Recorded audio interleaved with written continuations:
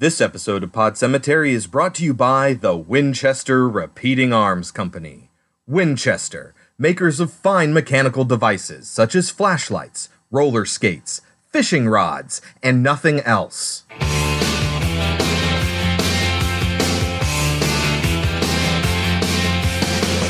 the October with the steamboats, ancient goblins and wallows come at the grand light making a sound. The smell of death is all around, and at night when the cold wind blows, no one cares, nobody knows. Hello, my name is Chris. My name is Kelsey. And this is Pod Cemetery, where we dissect horror movies like the rotting corpses that they are. This week, it's another haunted house week. Yay! With the classic film 1973's Legend of Hell House and the modern film 2018's Winchester. We're doing Winchester as a request. Who requested Winchester, Kelsey? Chloe. Chloe, thank you very much. We will be discussing our thoughts on Winchester. I wonder if you agree. Let us know. So, before we get into the show, Kelsey, what do? We do Trivial Pursuit Horror Edition. Why don't you give me what you got? What special effects artist created the werewolf transformation scene in 1981's An American Werewolf in London? Stan Winston. No. Damn. Rick Baker. Yeah. And there's even a little bit of trivia for the answer. Yeah. His work on the film earned him the inaugural Academy Award for Best Makeup. I remember we talked about that. But what am I really bad at? Names. Really bad at names. Rick Baker. Rick Baker. Name the composer who scored the music for The Thing, 1982. John Williams. That's her default composer. Ennio Morricone. Sure. Oh, right. You hate Westerns. Did he do the spaghetti ones? Yeah, he did the Fistful of Dollars and all those. He's famous for doing the wah. But he also did a lot of Dario Argento stuff, too. So, I don't know if I would have been able to recall that either, and I feel really bad. But Fine. You gave me one with a name I couldn't remember. I'll give you one, too. It's fine. All right, Kelsey. The Legend of Hell House, 1973, directed by John Huff, written by Richard Matheson, based on his own novel, starring Roddy McDowall, Gail Honeycutt, Pamela Franklin, and Clive Revel. What is The Legend of Hell House about? 3 people who are good with haunting stuff. And 2 haunt people. 3 haunt people. The main guy's wife go in to investigate the Everest of haunted houses, Hell House. And as you can expect, things don't go great. Most of our synopses will end with, and things don't quite turn out as planned, or, and shit goes down from there. And yeah, so this is another one. That's the premise. They are sent to investigate the most haunted house in the world, or whatever. It sounds really familiar. Sounds kind of like Rose Red a little bit, but this is a completely different group of people. But it is, again, people with different specialties in paranormal activity, different types of psychics and stuff, just like Rose Red, where they get a bunch of people with different psychic abilities that each have a different complementary specialty. So they do that in here too. Should people watch this movie? Yes. I think you should. You thought I would like this movie, but you weren't too keen on it yourself. Why do you recommend that people should watch it? No, I love this movie. I just don't like the ending. Yeah. I think it's great until the ending. Will you agree? Why don't you watch it and find out? And when we get back, we'll talk about 1973's The Legend of Hell House. From beyond the grave comes the spirit of a madman. The house tried to kill me. It almost succeeded. For the sake of your sanity, pray it isn't true.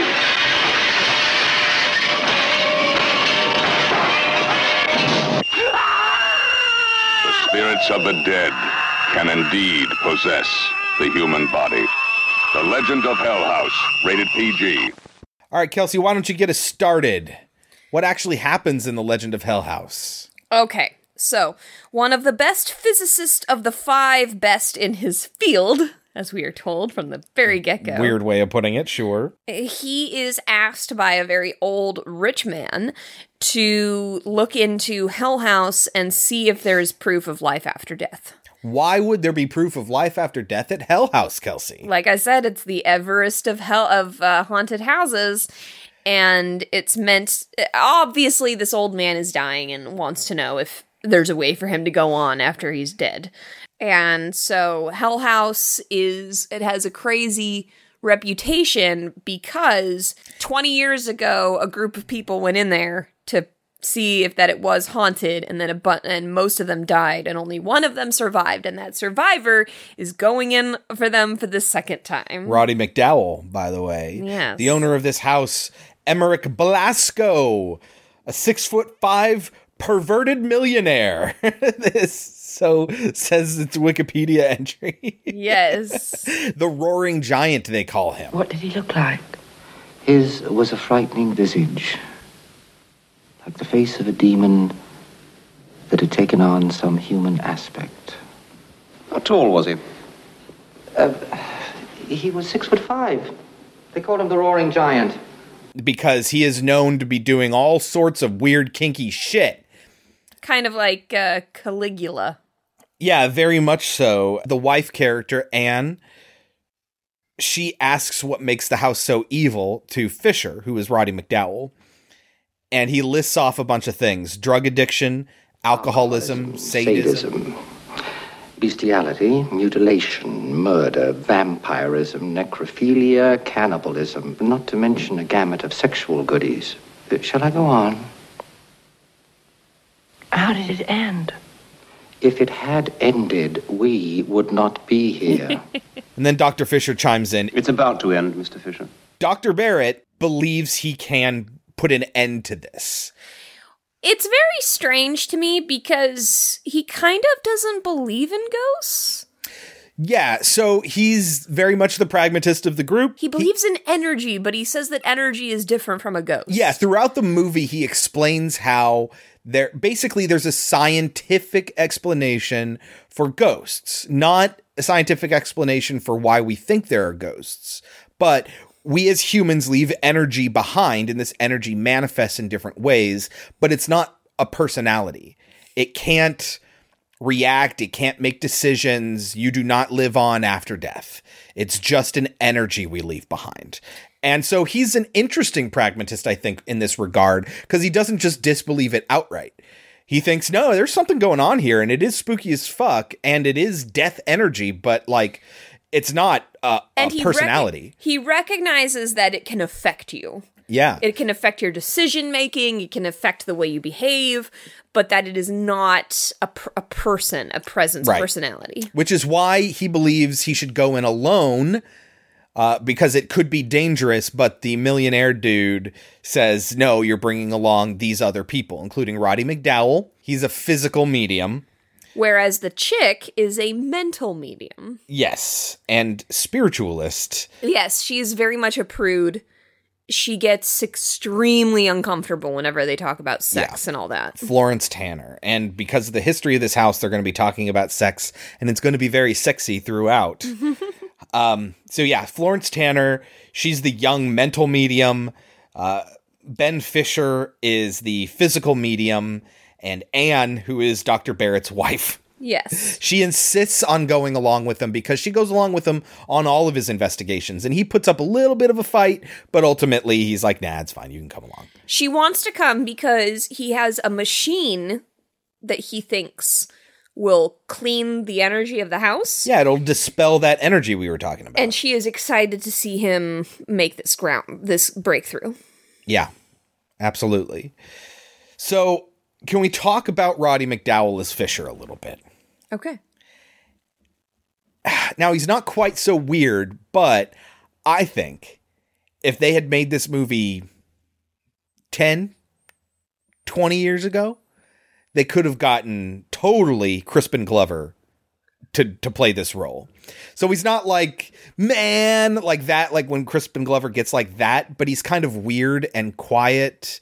I think if they made it today, it would probably be Cillian Murphy, but very much like that. I love Fisher in this movie. Roddy McDowall is great. If you don't know, Roddy McDowall plays Peter Vincent in Fright Night, which is very good. We did an episode on a double feature, actually, on Fright Night. You should go back and listen to that one. That's a very good movie. And he plays the cowardly nighttime horror movie show, like Vampire Slayer host guy. Yeah. So he's really cool, and he is great in this, and I absolutely love him in it. I actually really like Barrett, too. The husband. He's gruff and unlikable in many ways, but I find his character interesting. I like his wife. I kind of like all the characters in this. Yeah. And for the rest of the movie, it's just going to be these four virtually. Yes. When they show up at the house, there's lots of low angles and fog. The shots are so good. Yeah, it's really fun. Like, they took it very seriously, I feel, for being what ultimately amounted to kind of an unseen movie. How sad. They took it very seriously. Yeah, no, I think this movie has great angles and great acting. Right. And we don't even see the title card. There's this, that late title card doesn't appear until you actually see the house. Mm-hmm. So the Legend of Hell House doesn't appear on screen until you see Hell House. And that's after the deal where Barrett is hired. It's after he's talking to his wife, and then they drive there, and then they show up there, and they go in, and then we see the house finally from like this aerial shot, or maybe it's a low angle. No, I can't it's remember. low angle. Yeah. And it's just the Legend of Hell House. And I'm like, oh, it got me. It got me. And as soon as they get there, the mental medium, who I said is a bit of a prude, says, "It's hideous." And he goes, "You haven't even gotten inside yet." And she says, "I don't have to be inside to know." Yep. One of the things I love about their interactions, though, is that everyone here acts like everything is old hat. They don't the only one who does any explaining is Dr. Barrett, because he's the only one who's doing anything that nobody understands. Everyone else is like, yeah, no, this shit exists. And they don't need to convince us. They just go right out the gate. This is real. But again, Barrett doesn't believe in the energy in the way that the other two do. Right, but he believes it exists. Right. So even the scientist is like, yep, I expected that to happen. Yeah, no, he believes in the shit he sees. He's not a disbeliever. He doesn't necessarily believe that she's communicating the way that she thinks she is. Yeah. He thinks it's psychosomatic.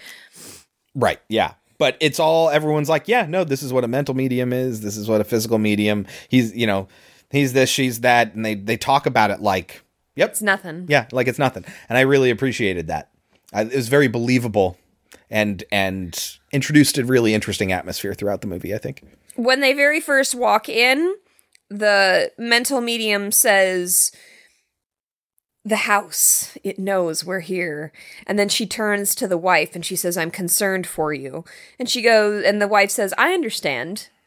And she goes, "I wonder if you do." I hope I didn't disturb you.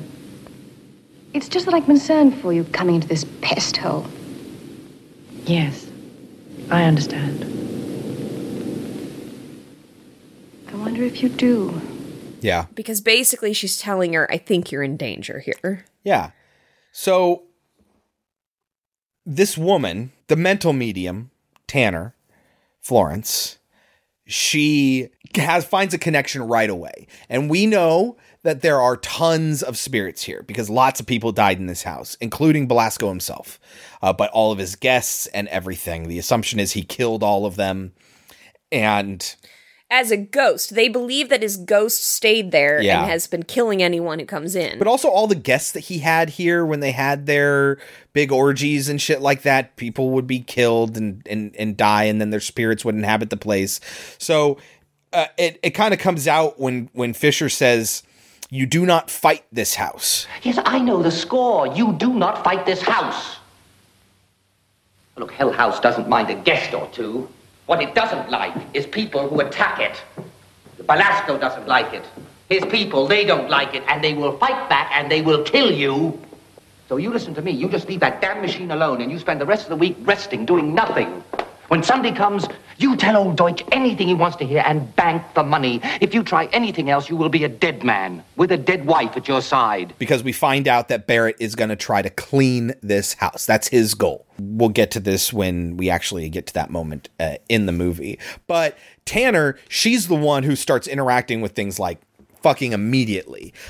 They try right away to have what they call a sitting. Well, before we get there. Okay. When they're walking around the house, they find a chapel. Yeah. And immediately she is like, I can't go in there. Yeah. And when they go inside, the wife asks her husband, why couldn't she come in here? And he kind of treats the mental medium like she is all for show here. And he's just like, oh, it's too much for her in here. And yeah, well, I mean, it's not like he's denying that she feels something. It's just that he's like, well, part of the nature of mental mediums is, you got to put on a show. And she's like, I found this recording. And so they listen to it, and it's Belasco himself. Welcome to my house. I'm delighted you could come. I'm certain you will find your stay here most illuminating. Think of me as your unseen host, and believe that during your stay here, I shall be with you in spirit. May you find the answer that you seek. It is here, I promise you. And now, auf Wiedersehen. Roddy McDowall says that was left for us when I came in. Yeah. He wants us to know that he's here, etc. And there's also this, I don't want to say confusion, but like open-mindedness that like, fucking, maybe Belasco's still alive. We don't know.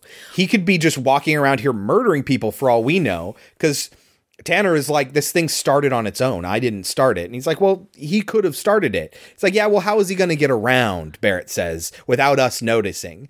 And Fisher is like the last couple minutes, we've all been staring at this record player. He could have easily walked by and we never would have known. Yeah, he says he could will people to an object and then walk among them. And the guy says, I doubt that. And Roddy McDowall turns to him and he's just like, do you?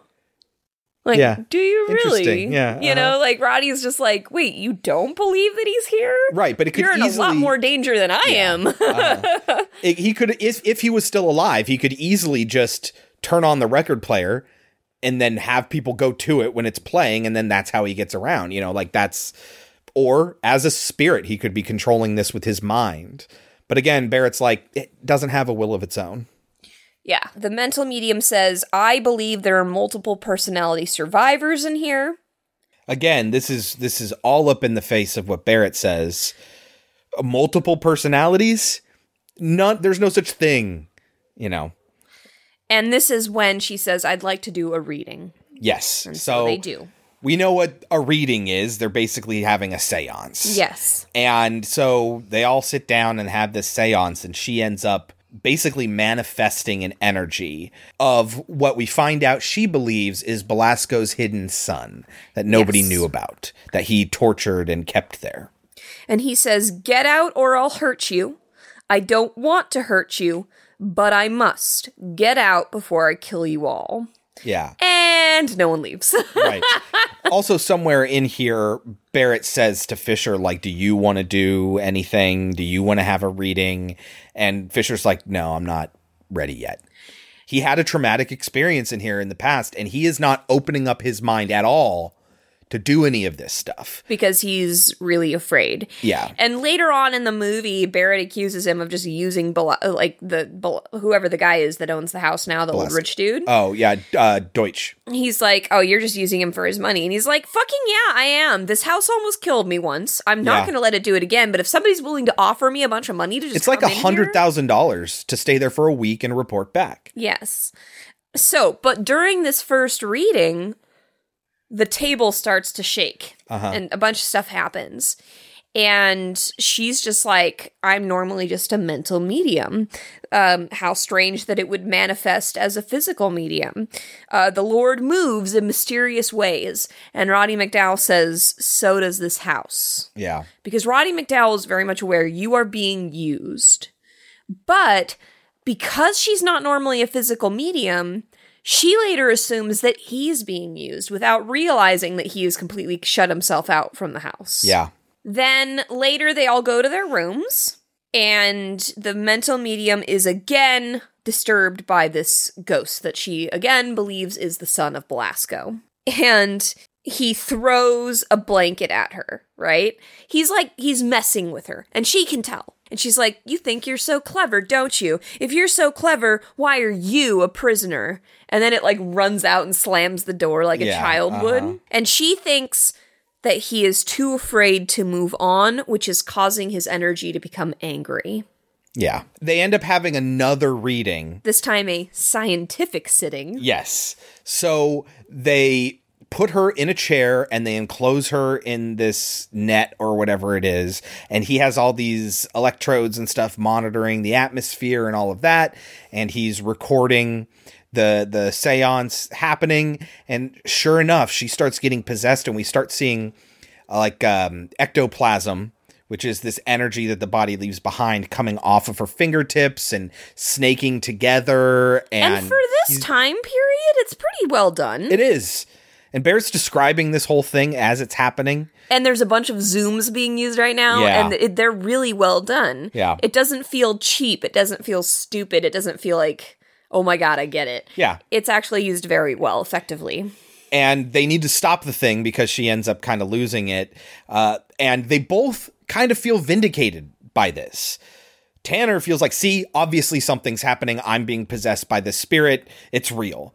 And Barrett is like, we just saw what I was talking about. That ectoplasm, that's what I'm talking about. It doesn't have a personality. It's just an energy that's left behind. Now I know what I need to do. I'm going to bring in my machine. And he gets some in a jar, but when he tells it to leave some in the jar. Or yes, he instructs it. Yeah, he's telling her because she, in her trance, is like controlling it. That's what he thinks. Leave a sample in the jar, please. It like makes this snapping sound and then she screams. Yeah. And Barrett just kind of looks at her and he's like, seems all right, and walks away. Because he's way more excited about the ectoplasm than he is to care about this poor woman. Yeah. And then Roddy runs to her and makes sure that she's okay. Now they're going back up to their rooms again. And there's something that I wonder if you noticed. Did you notice anything on all of the walls in this house? No. There are pictures of naked women everywhere. Oh, yeah. Which has a lot to do with all of the sexuality. Psychosexual nature of what was going on in this house when people were alive. And at one point, the mental medium walks into her room and she sees there's someone in her bed. Yeah. And when she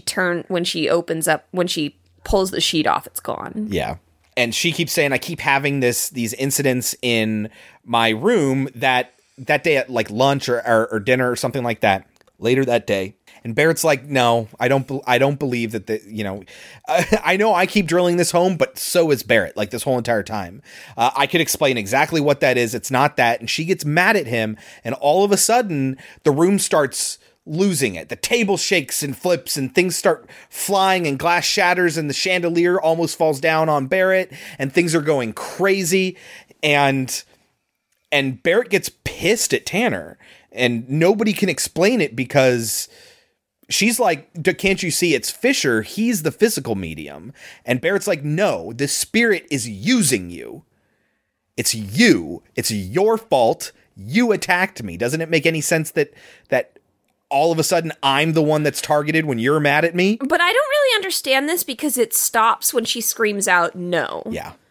And he even recognizes that she stopped it. He's like, you're the one that stopped it. It's like, so why would I be the one to have started it? Because it's the energy that she's not controlling. And when she tries to control it, that's when it stops. That's why he's convinced that it's her. And he goes off in a huff. He's like cut or something like that. So later that night, Fisher is up and he's walking around. And Anne, Barrett's wife, starts seeing shit. Yes. And she ends up basically sleepwalking downstairs. It goes up to Fisher. And she says this whole thing. This whole monologue about sex. And the four of us can get together and be all naked. Mrs. Barrett. Mrs. Barrett.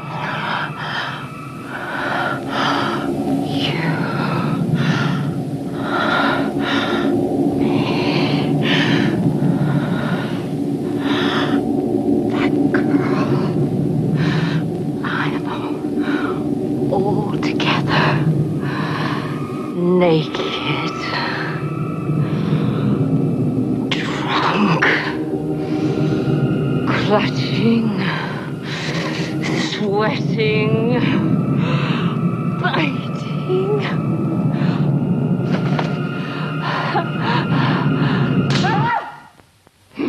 I had to stop her screaming. So Fisher ultimately, instead of like, hey, great, this chick wants to do me. Okay, but if there's any girls there, I want to do them. He slaps her. Yes. And she's naked. She's taken off all her she took off her robe, and then when she he wakes slaps up, her. yeah, she gathers together her robe and runs off all upset, and he doesn't say anything to Dr. Barrett. And she runs back up to her room. And she doesn't say anything to him either. At this point, the mental medium, who's super fed up because she's so annoyed that they keep blaming her for shit, that she goes looking for Daniel. And she finds a skeleton chained in the cellar, and she feels vindicated. She thinks that is Daniel. Yep. So they bury the body, which is one of the things you do to get rid of the energy or whatever. They bury the body, but that doesn't stop the things that are happening to Tanner. And she ends up having another incident that night. And it ends up scratching her. Now, we already know there's a cat in the house. We've seen it like once, I think. Kitty. And, she... Oh, no, it is attacked. She is attacked by the cat. Yeah, she's literally attacked by the cat. It's fucking hilarious. And she ends up finding the cat dead in her shower. It's all bleeding everywhere. But when she goes and shows them, look, I've been scratched, Barrett thinks she's mutilating herself. Thinks she's doing it to herself. And he says, what if you're being fooled? And she says, what if you're being fooled, right? And she's really pissed off because she's like, I laid you to rest. Why are you still here? She's pissed off. She's pissed off that the spirit is still there, that it possessed this cat and attacked her, that Barrett doesn't believe her. She's really pissed off, and so she decides to just give in to the spirit and give it what it wants. What it wants is to do her. And so Tanner allows the ghost to have sex with her. And this is where she gets possessed. During this time, the machine shows up in a giant box. He brought as much as he could with him, but this machine that he just invented is way too big. It gets shipped there in a giant crate, and he's putting it together at this point. Tanner comes down. This is when he has the confrontation with Fisher. Fisher and Barrett are going at it against each other too, because Fisher won't let his guard down. He won't use his psychic ability, and Barrett says Deutsch is wasting his money. A third of the money that he's paying, this $300,000 or whatever it is going to waste. And Barrett's also not really happy with Fisher in addition to that, because earlier he sees Anne trying to seduce Fisher again. And Fisher's obviously not going for it, and Barrett can see that. But there's this whole thing where Anne's like, I don't know what's happening. I don't know why it's happening. Can you forgive me? No, she says, I know what I was doing, but at the same time, I don't understand what's happening to me. Yeah. Mm-hmm. So there's now this conflict between Dr. Barrett and Anne as well. And he kind of blames Fisher for it a little bit, even though it's not Fisher's fault. Yeah, he says that to Fisher. He's like, you should have told me after the first time. And Fisher goes, no, your wife should have told you. Yep. She walked in her sleep. Yes. You should have told me. No, Doctor, she should have. The fact that she didn't... Whatever it is that's getting at your wife has already gotten to Miss Tanner and to you, or perhaps you haven't noticed. I've noticed quite a number of things, Mr. Fisher. One of which is that you're blocking yourself off completely. And another thing is that Mr. Deutsch is obviously wasting a third of his money. But Barrett is very understanding with his wife, and he says, it'll pass after we've left the house. I love you. Yeah. I know it's just this house that's doing it to you. So Fisher gets attacked. while they're arguing over this machine, and then Tanner shows up eventually, and she asks, what is it? And he's like, oh, this is what's going to dispel all the spiritual energy in here, so we can clean this house. And she's like, oh, interesting. And then she just attacks the thing and tries to break it.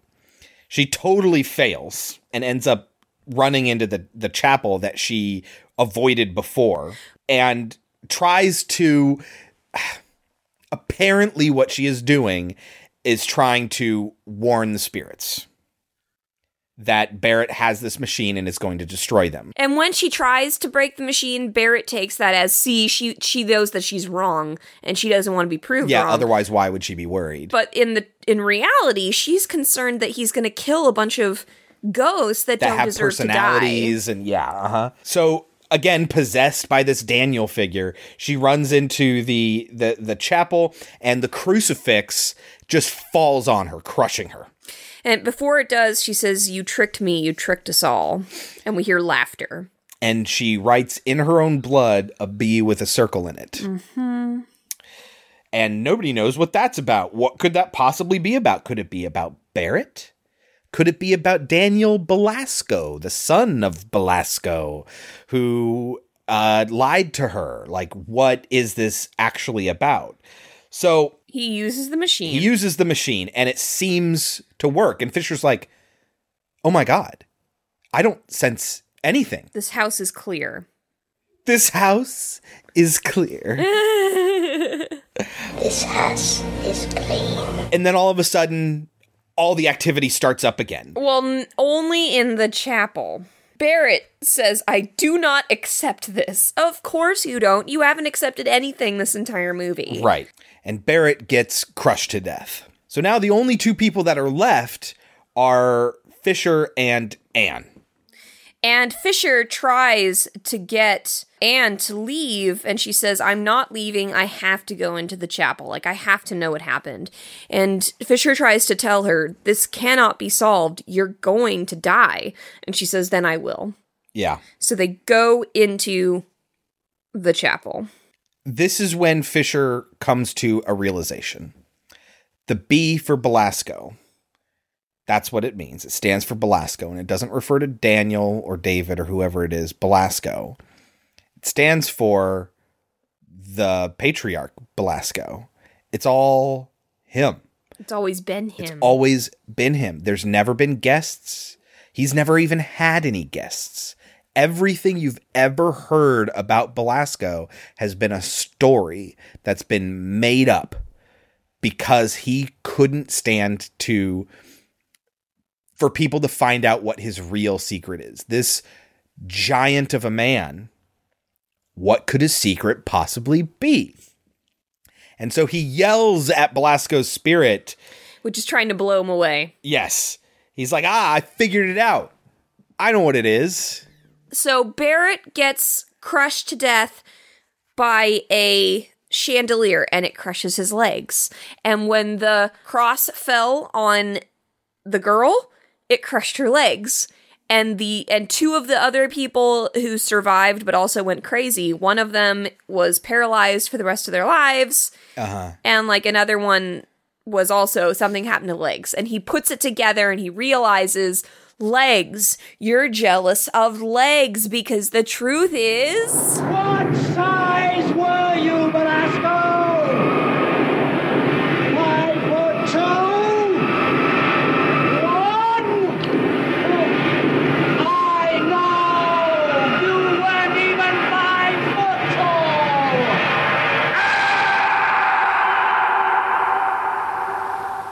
He makes fun of the spirit with this, not because he thinks it's funny that he's short, but because he knows that Belasco cannot stand to reckon with the fact that he was a short man. And they find this out by the spirit gets so mad that it shatters the stained glass window that's in the chapel and reveals that there's a room behind it. And Anne and him go in. It's made out of lead, and he realizes, you knew what was coming. You knew that something like Barrett's machine was going to be made, and you created this to encapsulate yourself so that you couldn't be killed. Yeah. Yeah. And which I guess means that everyone's right somehow. So yeah, a little bit. So we see the body of Emmerich Belasco sitting in a chair, stone-faced and still. That is Michael Gough. Michael Gough played, among other things, Alfred Pennyworth in the Batman series. He is Alicia Silverstone's Batgirl's uncle. Which is totally not the story of Batgirl, but whatever. That's mainly what he's known for. He's been in other movies. He was in Top Secret as well as the Doctor. So he plays this one cameo role. He's not even credited. And when Anne's like, what's going on? What are you talking about? Fisher pulls out a knife and just fucking stabs the dude in the leg. And she's like, he's dead. What's going to happen? And he reveals, he cuts open the pants and tears them open and reveals the fact that he had wooden legs. Because he had his legs cut off. Yes, because they were too short. He couldn't stand it, and his own vanity forced him to cut his own legs off and replace them with these fake legs so he can have this towering giant height. Do you see, listeners, why I hate this ending? That's how vain he was. That's what this entire thing, this great movie, has been leading up to. Yeah, he's been...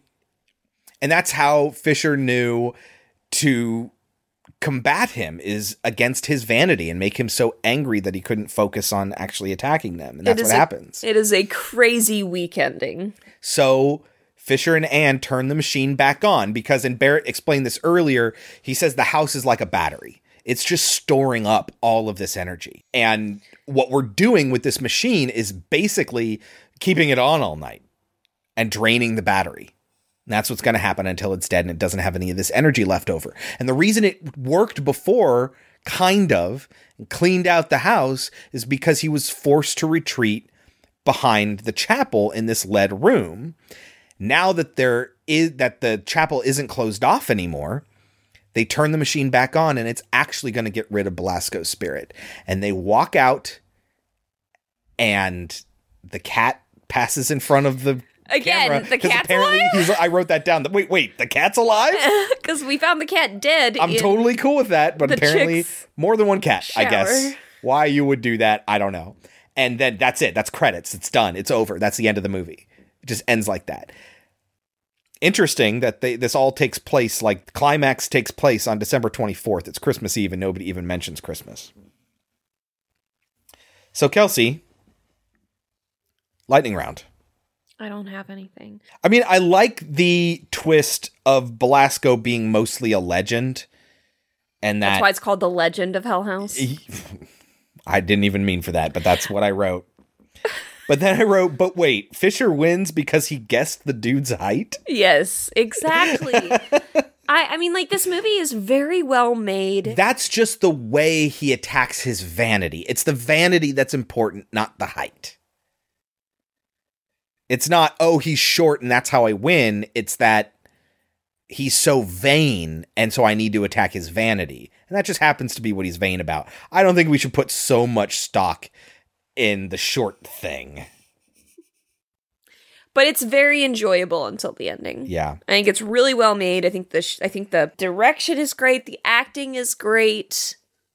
It's very, very good. Yeah. There's this really great shot when Fisher and Barrett are arguing. They're having this conversation, and it's kind of filmed at another low angle, a little bit of I can't remember if it was Dutch or not, and it's kind of zoomed in really close on their faces, and Barrett's once taking up one side of the frame, and Fisher's taking up the other side of the frame.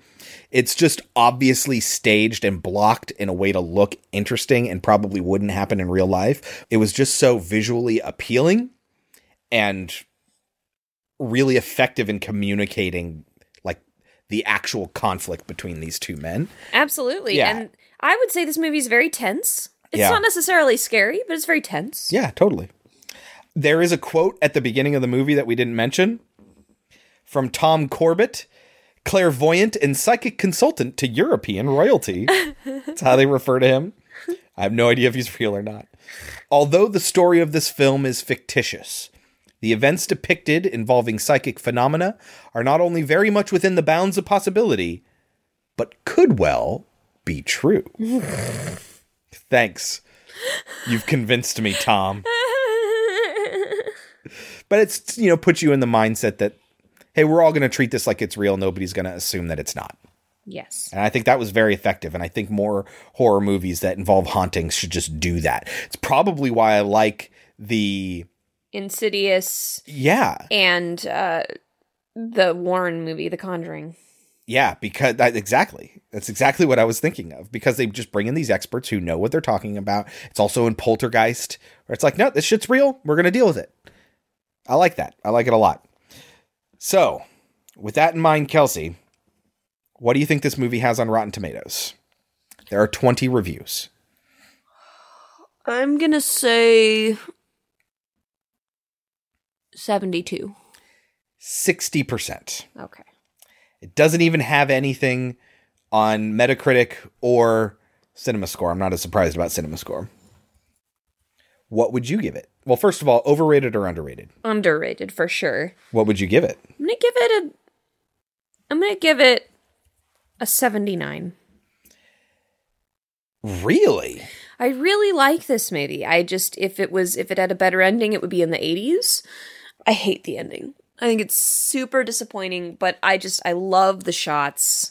I kept saying that throughout. I was like, look at that shot. It's very well made, and it didn't run out of money and then go absolutely bonkers as a result, like Ghost Keeper did. They didn't do a poor job hiding the fact that they had a low budget like The Children did. It's just very well made throughout. You just don't like that ending, huh? I hate that ending. And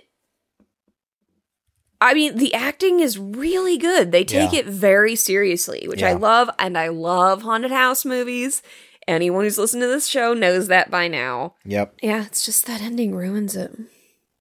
I'll give it a straight 80. Okay. Yeah. Yeah, I really liked it. I was very surprised, and you totally got me pegged when you said, I think you'll like this. And I was like, what is it about this that she thinks I'll like? And no, I really did. Very well directed, great atmosphere, well acted, interesting characters. Nothing really crazy cliche about it. An ending that you can't predict, even if you're like, it's just all Belasco. Like, and it may seem kind of, he's short, but it's not like, that doesn't make any sense. No, yeah, it makes sense. It's just a boring way to end it. Yeah, and it ends really abruptly, too. They turn on the machine, they walk out, ending. It's a big letdown. I was expecting some sort of, I guess you could call him yelling at the wind a battle, but it's not really. He gets, pushed back, and he's fighting against it, and I kind of like that. Fucking love Roddy McDowall in this. I wish there was more, outsmarting him or something, as opposed to just yelling, you're short, dickhead, All right, Kelsey, that was 1973's The Legend of Hell House.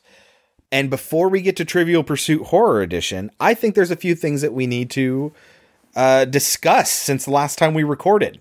Oh, okay. There's a few horror-based things that we need to talk about. Okay. First of all, we watched through all of You, and Kelsey live tweeted it. It's on Netflix right now. Apparently, it's a Lifetime series. Yes. This series tricked me into watching a CW relationship drama, because that's what it is. It's about this creepy stalker murderer. It's from his perspective, and it's about him trying to get the girl of his dreams. It's really good. It's really good. And every time you think it's trying to make you sympathize with the main character, it pulls something where it's like, no, this dude is fucked.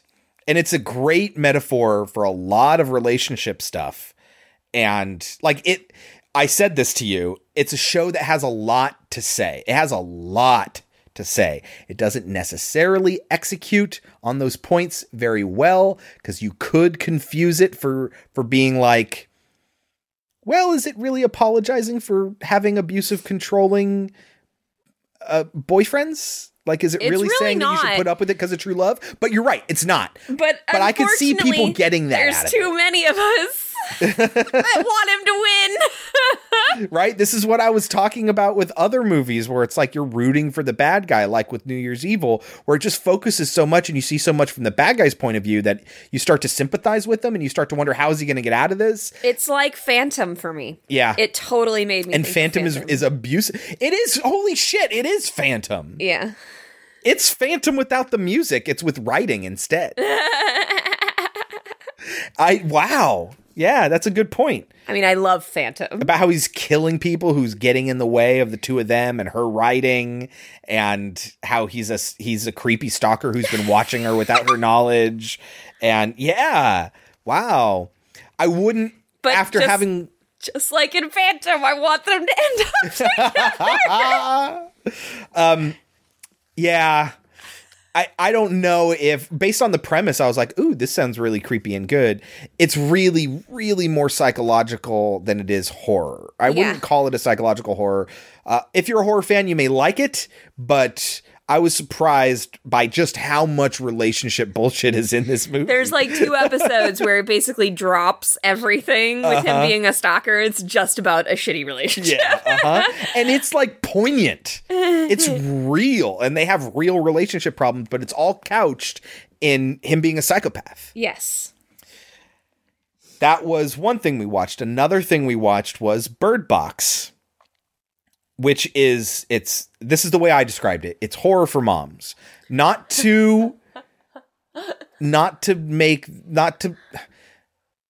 don't mean for that to sound dismissive.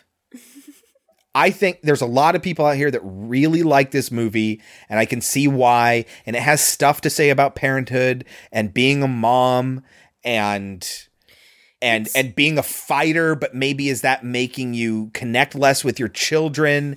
And it has all this to say. It's not that deep, though.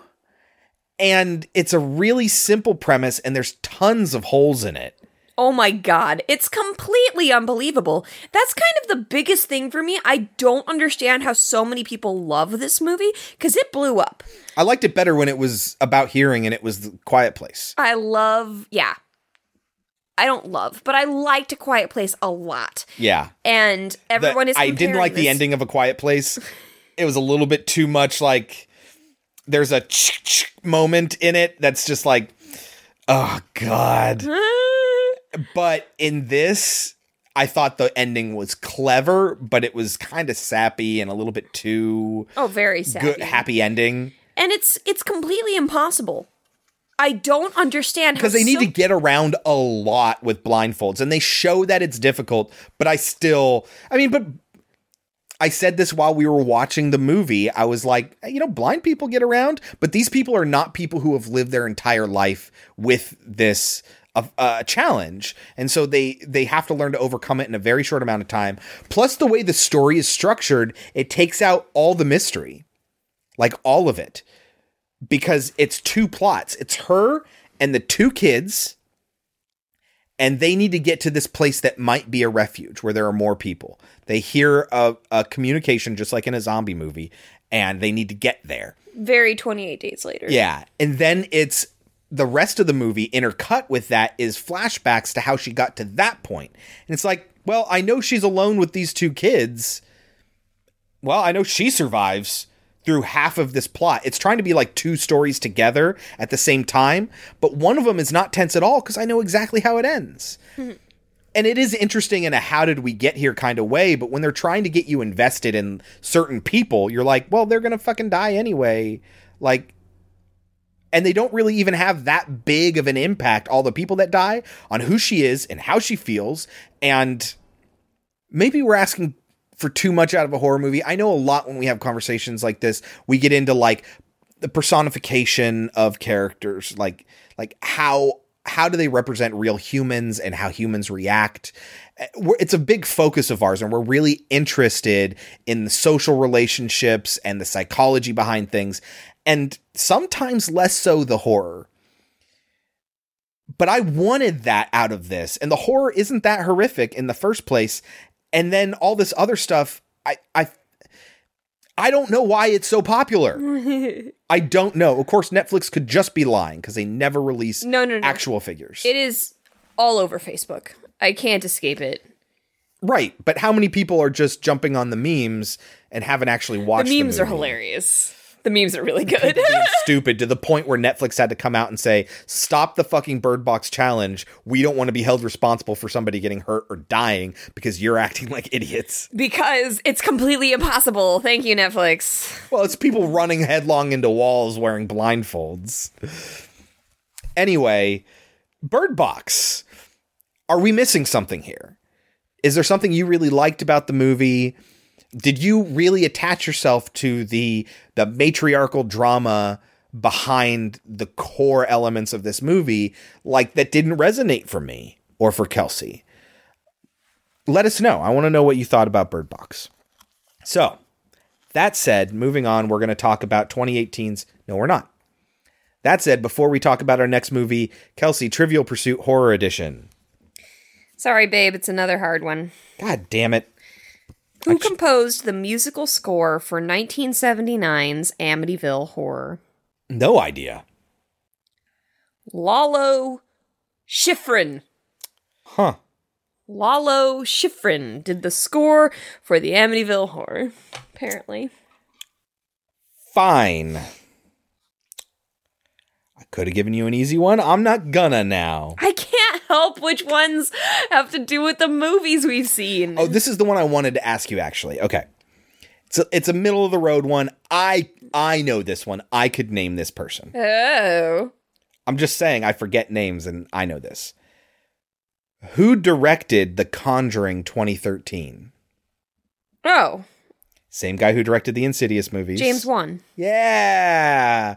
And Saw and Aquaman, which we haven't seen yet, but I still really want to. We're going to. Because it looks nuts, and I love how just off-the-wall wild it is, and James Wan looks like he has a really good influence on the DC universe, so I really want to see what comes of this. I'm going to see it because... Patrick Wilson is in it. Because it's a James Wan movie, Patrick Wilson is in it. He plays the Ocean Master. So I have to see it because I love Patrick Wilson. Aquaman's brother, the Ocean Master. Patrick Wilson is my, dad kind of crush. He never He is dope as fuck. I love Patrick Wilson. He never looks like he's young. He never looks like he's, super in shape. But I just love his face, and he always plays good characters. Yeah. Really, really early on, he might have been a perpetual that guy. But he really, really broke out of it by people just being like, I want to know this guy's name. Same thing cannot be said for Jason Clarke, who stars in our next movie, 2018, Winchester. Directed by Michael and Peter Spierig, also known as the Spierig brothers. They are two twins.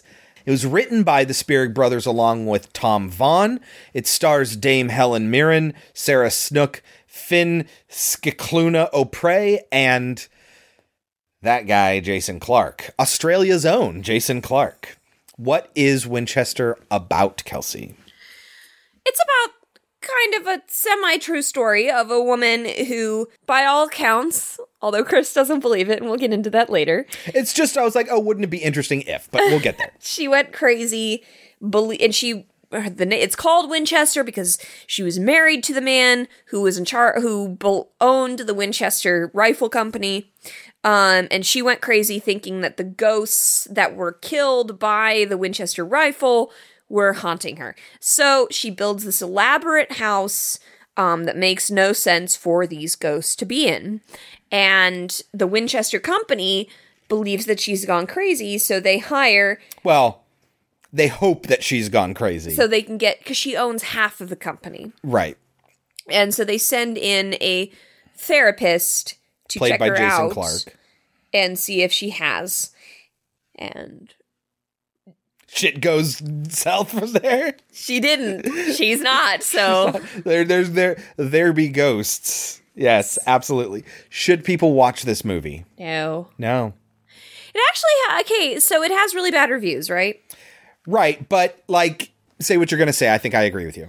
It has a pretty solid beginning. It really does. I was sitting here and I was like, fuck the reviews. This is actually not bad. Exactly. I was like, this is actually kind of an okay movie. And then the middle starts to get, and then, ooh, the bad. The oh my so bad. God. The last Third, yeah. The last third of the movie is just, where did this go? Yeah. It just goes off the wall. It just loses everything about it that made the rest of the movie so intriguing and thrilling and actually pretty okay. And it just abandons all of that for like action ghosts and and Dame Helen Mirren gets her own action scene in it, and it's like, what is happening? Helen, I said in our last episode, Helen Mirren is bae, and she still is, but like, and halfway through this movie, I was like, why doesn't she sound right? And I was like, oh, I think maybe I really don't like her American accent. What is happening in this movie? You've gotten a poor performance out of Helen Mirren? Like, you don't need to watch it, because you too will probably be like, oh, I kind of like this, and then be as disappointed as we were. Yep. Instead, let us talk to you about it, which we will do in just a moment. When we get back, we will talk about 2018's Winchester. Mrs. Winchester, it's a pleasure to finally meet you. Based on a true story. I must say, I have never quite seen a house like this. Set in a real house. Do you believe in ghosts, Dr. Price? About a real woman. I do not believe in anything I cannot see or study. Helen Mirren. There's a wickedness in this house. Jason Clarke. It has found us. Winchester. It's quite a special house, is it not? Rated PG-13. Kelsey. Yes. Tell me what you know about the Winchester Mystery House. Just in general? Just in general. You've been there before. I did go when I was a kid, yeah. As far as I remember, it was a very cool house to walk through. You get to go on a tour, and what I remember them telling me is she went crazy and believed that the house was haunted, and the reason that she kept building on top of it and everything was to confuse the ghosts and make them kind of get trapped. This movie takes it in a slightly different direction than that, but effectively the same kind of story. Why were there ghosts there? I don't remember what they told me, but according to this movie, this is the story I know. They are all the dead people that have been killed by Winchesters over time. Yes. She feels guilt over her husband's company, and he died at a very young age, heart failure or something like that. And he had inherited the Winchester company, so it wasn't even like his thing. But he died in his 30s or something like that. And they had a daughter, and the daughter died 8 years prior or some extended amount of time. This movie makes it sound like they happened around the same time. Yes. Or maybe even that she lost her daughter after she lost her husband, which it was weird. It was really weird the way they set that up, but that's not the case at all. But people argue that she was distraught by all the premature deaths in her immediate family, and she was left alone, and she was taken advantage of by a medium who told her that the reason she's so disturbed is that her house is filled with ghosts, and they are the victims of Winchester rifles, and they're here because your family is responsible for that. Your husband's family is, and your job is to keep building this house and build it in such a way that they can't move freely around it and take it over, basically. So that's the story. It is located in San Jose, California, which is in the Bay Area. It was purchased by another company when Sarah died in 1922. Sarah is Helen Mirren's character. Everything she had was given to her niece? Her niece, Marion, who we see in this movie. She put everything up for sale that she didn't want to keep herself and kept no record, so we have no idea, other than the architecture, what the inside of the house actually looked like. So when you go to it, what you're getting is just people's best guess based on recreations of furniture at the time or what have you.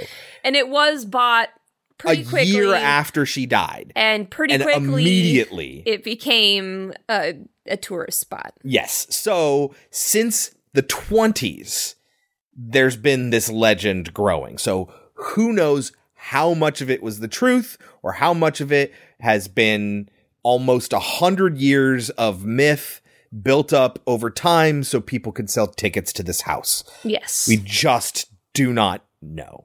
But this is the story that the movie takes at face value. So the company that owns the house also owns all the rights to it being filmed or photographed or what have you. People would sneak in and videotape stuff, and they basically now say when you go there, you can't take any pictures. Like, they're very, very secretive. So it was kind of nuts that they were allowed to actually film the real property and on the real property. But most of this movie is on a soundstage because it was built in such weird ways, and because it has, you know, there's before the ADA, so there are cramped hallways and corners and stairs and stuff like that. It made it virtually impossible to actually film in. What I specifically remember, like the two things that really stand out the most in my memory, are the stairs that lead to a ceiling. Which we see and play a very important role in this movie. Yes, but I do remember that from my childhood. I remember not being afraid, but being very, like, what was wrong with this woman? And I do remember there being a door that when you opened it, there was a wall behind it. Yeah, it's built on 162 acres. Originally, it has, this is kind of crazy, but it has 161 rooms, 40 bedrooms, 2 ballrooms, 47 fireplaces, over 10,000 panes of glass, 17 chimneys, potentially more, these remnants of more than that, 2 basements, 3 elevators. It was absolutely nuts. Gold and silver chandeliers, parquet floors and trim, tons and tons of different materials it was actually made out of. And this all kind of lends to my theory, not even a theory, but potential explanation for everything, which we'll discuss later. The stairs are really weird, which they mention in the movie, and it's because of her arthritis. She couldn't lift her legs very high, and so all the stairways were actually 4-inch risers, as opposed to your standard stair height, which is why the one you see in the movie curves like that, because it has to put like twice as many stairs as you would normally see. From all of that, there was only 1 working toilet in the entire place. There are other restrooms, but they all do not function. Explanation is they are decoys used to confuse the spirits. She also apparently slept in a different room each night. It included things like forced air heating, gas lights, indoor plumbing, and all of that, which were like crazy modern conveniences. There's also an elevator that, because they had tons of space, is powered by what they call a horizontal hydraulic elevator piston. Horizontal pistons, they function much better than the vertical ones that you see in most places. Most places have vertical pistons because they don't have a lot of space. But because she had tons of space, she installed a horizontal piston to make the elevators much more efficient. So, like, she knew what she was doing. She knew what she was getting. It was the best of the best. It was top of the line at the time. It's crazy advanced. But the layout and all the stuff that's going on and all the crazy different materials and all of that is just nonsense throughout. There are 2 stained glass windows. Do you remember these from the movie? With the inscriptions? Yes. Yeah, and we didn't understand what they meant. They are. Wide unclasp the tables of their thoughts is one, and the other is these same thoughts people this little world, which when you say it out loud starts to make sense as an actual sentence. The first one, wide unclasp the tables of their thoughts, comes from Troilus and Cressida, Act 4, Scene 5. It refers to Cressida's somewhat flirtatious nature. Wide unclasp the tables of their thoughts. These same thoughts people this little world is from Richard II, Act 5, Scene 5. This is talking about when Richard is imprisoned and his entire world is only made up with what's going on in his mind. these same thoughts people this little world. That's what people meaning populate this little world. Like, that's all that's there. Why she chose these? No idea. And you can come to your own conclusions. But it's just weird and interesting shit like that. So, now that we're through the primer on what the Winchester Mystery House is, what happens in this fucking movie? We open on people building the house because, as they explain, the building never stops. It is a 24-hour process. They are constantly building, tearing down, and rebuilding. And who is the primary, team lead? I don't know his name, but he is from the James Wan movies. He's in Insidious, or maybe just that one. Angus Sampson is his name. He plays the big dude in Insidious, Tucker, but he's also a character in the Fargo TV series. Oh yeah, he's one of the brothers. Yeah, he's the doctor in Mad Max Fury Road. Who they call the organic mechanic. He's the one who delivers the baby. Pretty cool dude. I like him a lot in what I see him in. He's a lot of fun, and he plays a pretty sizable role in this one. He's effectively the man that she keeps around and becomes the stoic doer of things. We see Lady Winchester walking around all in black. She basically just wears all black all the time. Yeah, because she's in mourning. That's right. Over all the Forever. deaths. Oh, yes. Yeah, her husband, her child, and the deaths of all the victims. We see a child who we end up finding out's name is Henry. He wakes up and wanders out into the hallway. The mom goes after him, and she finds him standing on those stairs that I described that lead to nowhere, and he is wearing a sack on his head. And when she takes the sack off, he has bright crystal blue eyes, and he says he is coming for us. He is coming for us. Bum, bum, bum. Cut to... What's his name? Clark? Ha ha ha! Ha! Jason Clarke. Jason Clarke. We find out that he is a laudanum junkie. Because he's a doctor and it takes place in, the late 1800s, early 1900s. So, I think it's the early 1900s. So, yeah, of course. Because the movie's not original. He has a bunch of prostitutes in his home. And he explains that fear is all in your mind. And this will be a thing that he says multiple times for the rest of the movie. Oh my God. And all it does through the entire... And they say it so often. In case you forgot. Yeah. All it does is just set him up to be wrong. That's all it's about. They're not making a point at all.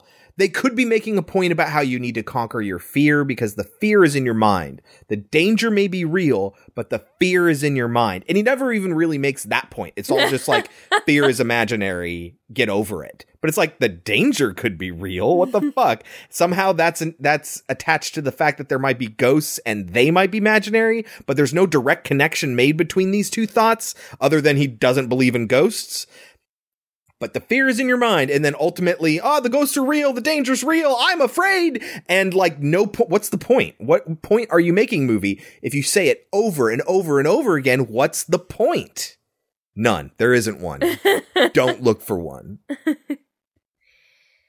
He is called upon by one of the heads for the Winchester Company. He explains everything we just explained to you about Lady Winchester, and he basically says, we want you to go in there and find out if she has gone insane. But he does say that it's been 20 years that she has been expanding on this house. Why did they wait all this time to check her out and find out if she's insane or not? So, there is no such person as Dr. Eric Price. He does not exist. The company sending him to evaluate her is not a true story. That is the conceit of the movie. But they don't really make it clear where the line is drawn between what's actually historical and what's not. And so when such a core element of the plot is not real, like I could take all the individual items not being real and it's like, hey, what if kind of thing. But when the core premise of this doctor coming to evaluate her isn't real, I can't take anything you say for granted. Well, yeah, none of this movie is real. Yeah. It's just the premise. That's all it is. Right. But you find that out and it's like, oh, well, so like all of this is just made up. Fiction. Yep. All of it is. He says he doesn't want to do it because he doesn't want to go all the way to San Jose. And he asks him, how much do you owe? All the way to San Jose, by the way. He's in San Francisco. He is a fake person. He does not exist. You can put him anywhere. He could be in New York.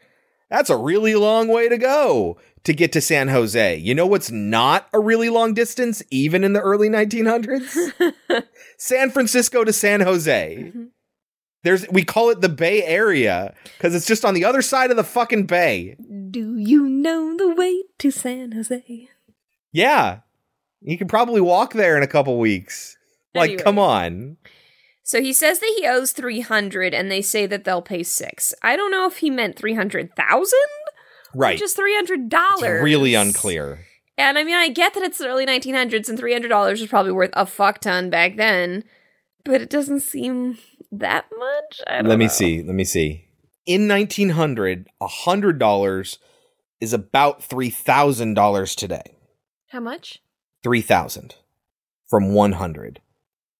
So if they're talking $300 he wants, he's asking for an equivalent of $9,000. And they're going to give him $18,000. Oh, okay. Really? You see that place he has? Come on. It costs way more than that. Just a year. Like, no, he needs to be making... They got to be talking about thousands, right? I don't know. It doesn't matter. So he goes and he comes into the house and he meets what's her name first, the niece. Marion Marriott. No relation to the hotel. And with a weird name like that, it's no surprise that she goes by the name Daisy. She never used the name Marion, even though they don't mention that in this movie. And she had no son. She did adopt a daughter at one point, but she had no son. Okay. She tells him he's going to have to follow Lady Winchester's rules, which include not drinking before dinner time, because she can already smell that he's been drinking. A plot element that goes nowhere other than the fact that she has strict rules. No, it's meant to tell us that she recognizes alcoholism because her husband was an alcoholic. Sure, but she has a better sense of smell than me. Like, okay, where does that go? Other than continuing to prod him to not do what she can't even smell on him. The fucking laudanum or whatever it is. Mm-hmm. Like, anyways, she hounds him like about this throughout the movie until she finally just takes it away from him at one point and he's forced to go through withdrawals. While he is in his room getting ready for dinner, the mirror keeps moving. And at one point you can see somebody and then you can see like a face. And this is the very first flaw that I really started noticing. This is a PG-13 movie. Yeah. Which very rarely creates a good horror movie. It's pretty rare to have a PG-13 movie these days because now it actually means something. And so that tells you right off the bat. There are going to be compromises. All the scares are jump scares. They really are. And I actually like jump scares, but I don't like when that's your sole way of making me afraid. Right. It's going to wear off real fast. Right. The occasional one, I'm actually totally okay with. I know some people hate all of them, but I think they're fine. But that's all this movie can use because it's PG-13. And this dude, throughout the movie, Dr. Price, Jason Clarke, he'll see stuff throughout the movie and he'll chalk it up to the fact that he is on laudanum. He's not on laudanum. He's going through laudanum withdrawals. That's the explanation for everything. And it keeps happening to him over and over and over again. And there keeps being a new excuse to rationalize it away. Exactly. So he goes down to dinner and he starts talking to the son. And he learns some things about the father, but we don't learn until later that he was an alcoholic and wasn't a great husband or a great father and ended up dying. And he says, "I'm sorry, I didn't mean to pry." That didn't happen, by the way. That's not real. And the niece says, "Of course you meant to pry. That's why you're here." Henry, you must be very excited to spend some time in your great aunt's house. We're here because Father died. Well, I am very sorry for your loss, young man. I'm not. Henry. It's my fault. I didn't mean to pry. Of course you did. That's why you're here. Yes. We're told from the get-go that I don't necessarily know that the niece believes in ghosts, but she trusts and loves her aunt and doesn't like the fact that people are saying she's crazy. Yes. Daisy, as she actually went by, was actually Sarah's secretary for a long time. Until in the late aughts, I guess, she quit that job. But yeah, she was in her employ. Like, they were close. And Sarah comes to dinner. We find out that she chose him. Yes, because I was asking questions, because they're, again, really unclear about this. I was asking questions from the get-go that's like, if you can choose anybody, why choose somebody that's so off the wall like this guy is? Why would they choose this guy? You could pick any shady fucking psychiatrist to write her off as crazy and get exactly what you want for way cheaper than you're paying this guy. It's like, oh, it makes more sense when you find out that she chose him. That was like her terms. But even then, I was like, why would she choose this random guy? And then it's at the very end that you find out. Yes, and we'll get to that when we actually get to that point in the story. But it makes a lot more sense where they're like, okay, well, he's obviously desperate and a degenerate. We'll just try to buy our way out of this situation and pay for the diagnosis we want, which is she's crazy and we can kick her off the board. Around this time, when we finally get to see Helen at the table, I was a little dismayed. I thought that Helen was overacting a little bit. Yeah, and that kind of continues for the rest of the movie. American accent is not good. Yeah. It's all right. Well, I hope everything has been to your satisfaction so far. Then later, the kid again is walking around with the bag on his head, and he ends up walking out and almost dying. He walks off a ledge. Eric Price had been walking around, not because he can't sleep, but because they had been like locking him in his room or expecting that he would stay in his room and not go poking around. There are areas of the place he wasn't allowed to look at, places he wasn't allowed to go. And so he was like sneaking around, and he ends up catching this boy and saving his life. But as a result, both of them are heretofore relegated to their rooms and locked in there and watched. But there's some other things that happen here. So when the kid when they take off the bag off his head, he still has those blue eyes again. And he says, "I see you." I see you. Which, when you find out who that character is, makes no sense. Makes no sense. But we'll get there. He then has a conversation with Helen Mirren, and she says, "You need clarity. If you're going to believe what's happening here, you can't be on your drugs." And so then he is confined to quarters, as Chris this is said. also when we get the story about how he has died before. It's revealed that he was killed, he was shot, and he died for 3 minutes before being revived, and he refurbished the bullet that killed him. You kept it and refurbished it. I did. Why? Well, because it's a reminder of my past. Because it's my connection to death. The all that I've lost. Instruments of death have a powerful connection to the afterlife. Meaning, it's now a working bullet that he keeps on his person. He doesn't just keep the actual slug, he keeps the casing and everything. And it's basically a working bullet. It's a rifle cartridge. Can you see where this is going? But he keeps it on his person at all times. Immediately, my first thought was, well, that bullet's going to be really important. It's going to save the day at the last minute, and he's going to actually use it in a real gun. Yes, that all happens. Exactly what you think is going to happen happens. No surprises here. Totally predictable. Mm-hmm. But continue. So he's in his bedroom, and the bells go off at midnight, and he opens up his door, and there is a butler standing outside of his room, and he says, "Why are the bells going off?" And he says, "Well, it's midnight." And he goes, "Yeah, but they don't go off at any other time. Why are they going off at midnight?" And he just says, "It's midnight, sir." Can you tell me why the bells chime at midnight? It's midnight, sir. Well, yes, but is there any significance to it? It's midnight, sir. And then we see Helen Mirren walking around in her all black shit again.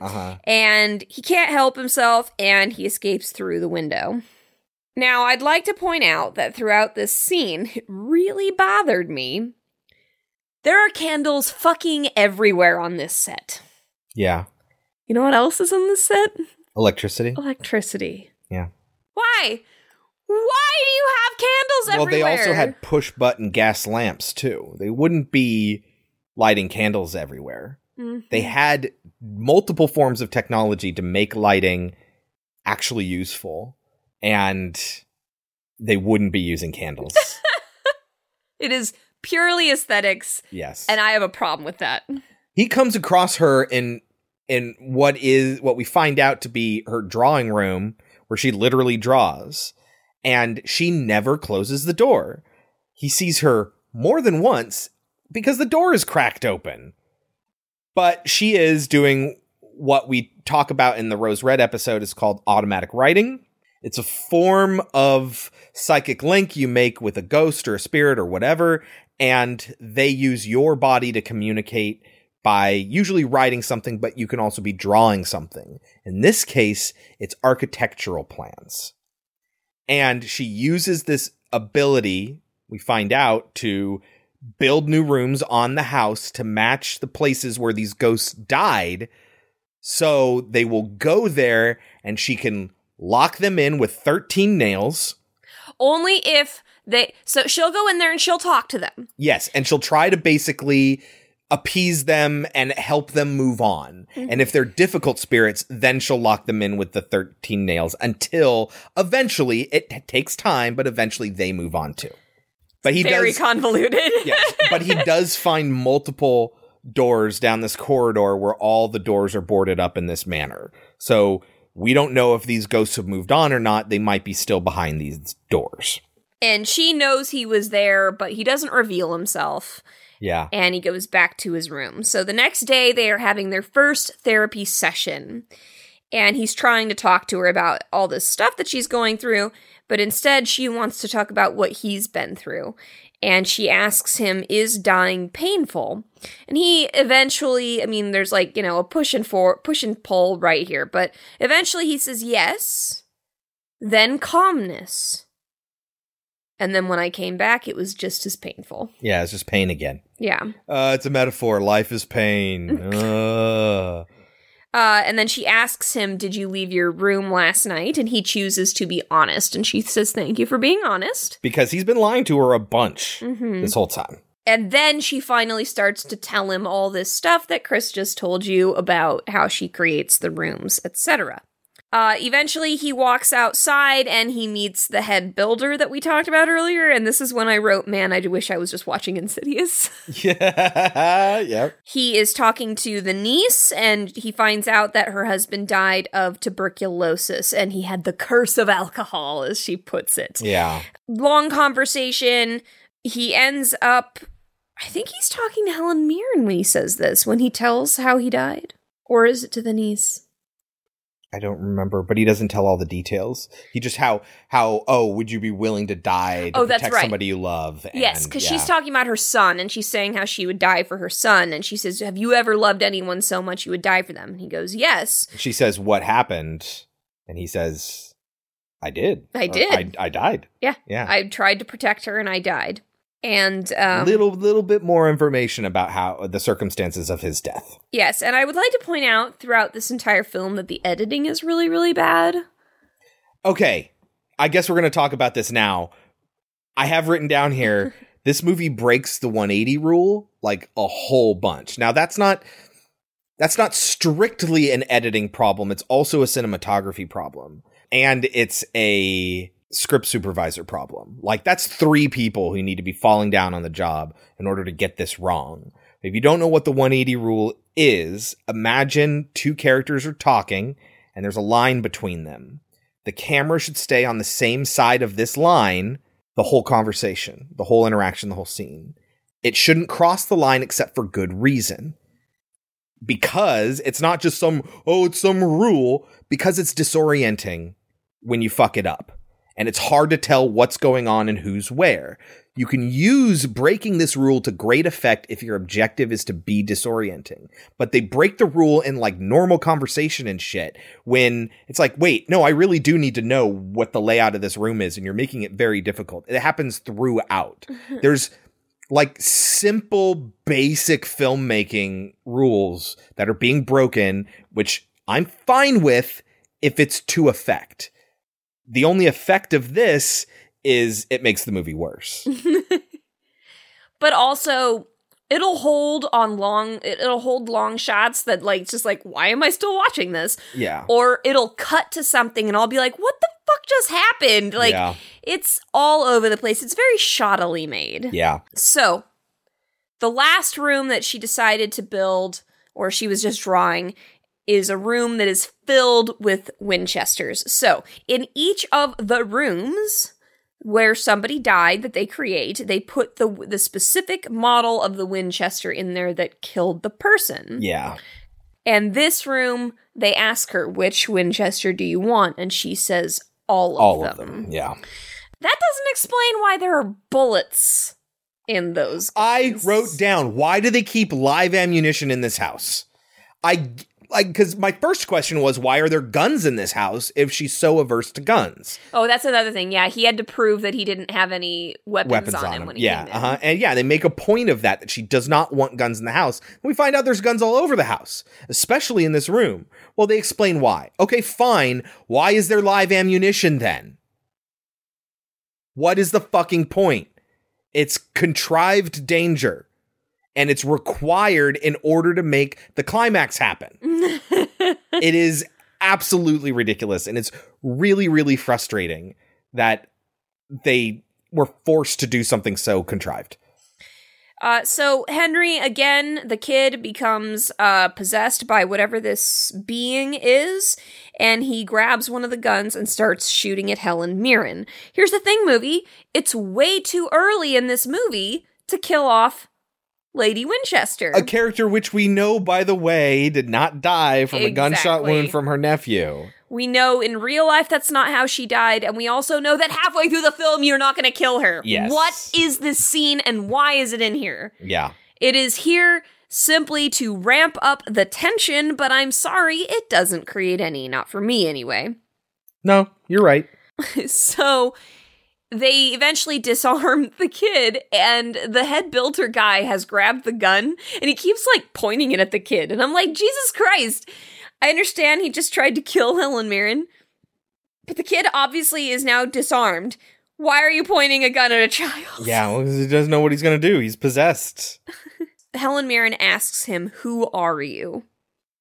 Because whenever he talks, and he's got those crystal blue eyes, he has this demonic voice. Yeah. Which also makes zero sense when you find out who the character is. But also, everyone else is just kind of like, you're crazy. What? How is she crazy? Your kid just tried to shoot her. He's got these bizarre looking eyes, and when he talks, he sounds like a demon. And you're telling me Helen Mirren's crazy? Yep. Okay. And so the doctor is like, this is fucked up. Your son needs to go to a psychiatric hospital. We need to get the hell out of here. And basically, your aunt is nuts too, but we'll take care of her later. But Sarah won't let them leave. Right. She locks them in this room, and she's rushing around with Angus Sampson's character, John Hanson, gathering together all the stuff they need and opening doors and going through secret passageways. And it's like, what are they even doing? Who knows? They get rid of everyone in the house so the ending can be cleaner. It's completely arbitrary. They just get rid of everybody. So the only people that are left are Angus Sampson, John Hanson, the older butler dude, the younger butler dude. We haven't talked about the younger butler. He's hardly in this movie at all. And that's a problem. We see him occasionally. He has a southern accent, and Kelsey was like, whoa, there's a southern dude in this movie? Yes, Why? I asked that. Yeah, I was like, why would she have a southerner as one of her butlers? It's just California. A random thing. Like, what an odd acting choice. And he is there several times. And there are little things that make it pretty clear. And at some point, should I just say it? Yeah, just say it. At some point, I was like, I wonder if he's not real. And then Chris was like, yeah, he's not real. And then he wasn't real. He's a ghost. Because if you go back through the movie, there are several characters that interact with each other. But this specific character only interacts with Price. And that is it. You never see him interacting with somebody else. They try to misdirect you by when he opens the door and asks about midnight and that older butler dude is out there, where this younger southern guy is standing outside against a wall or whatever with that other butler. But my immediate question was, what, were they just standing there in silence? Does it take two people to watch this door? What do these two characters have to talk about? Like, it didn't make any sense to me, and they didn't have an explanation. I'm okay with it not making sense if there's a cool explanation potentially, but no, it's just a weak attempt to misdirect and make you think that he's a real character and not have you clue into the fact that he's actually a ghost that only Price can see. I am going to bring up the first dinner scene where the doctor and Helen Mirren meet for the first time. Yeah. There are two things that make it glaringly obvious that the butler is not real. Both of which Chris and I thought were weird, but we thought they were kind of funny at the same time. So we didn't put too much thought into it. The first is the doctor is sitting there and he wants alcohol. And so he just kind of like looks at him like, oh, right here. Yeah. Right in my cup. Just pour that right in my cup. Exactly. And the butler kind of gives him a look like not before dinner, right? Yeah. Now, if you really put thought into it, you'd be like, why wouldn't he just ask? And then you would say, well, because we know that the niece doesn't want him drinking. Okay. But if the butler gave him the alcohol, she fucking know you're drinking. Right. Yeah. So if you think about it for 2 seconds, it falls apart. Yes. And the second thing is, and both Chris and I thought the exact same thing, but Chris said it before I could. Why didn't the butler pull out the chair for Helen Mirren? Yeah, the niece does. Yeah, because the butler's not there. Yep. He's not actually there. Anyway, so the people there are Angus Sampson, old butler, young butler who isn't actually real, the niece and her son, Dr. Price, and Sarah Winchester. That's it. That's the only people left. And then they start getting separated. After everything's cleaned out and everyone's gone, Helen Mirren comes in with Angus Sampson and they're like, hey, we gotta take care of this ghost, you and me. And then you, niece, and your son and the butler, you stay here. And they lock them in this room. For the rest of the movie, these three characters are absolutely inconsequential. If you're asking, well, then why are they in the first part of this movie? That's a good question. They could totally not be in this movie at all, and it would be the same movie. Dr. Price isn't even romantically linked with her at all, ever, which you would expect. That's probably one of the cliches they avoided. But then, like, what's the point of this character? What do they contribute to this? He's a psychiatrist. He doesn't need excuses to talk about feelings. So it's not like we need her to develop his character.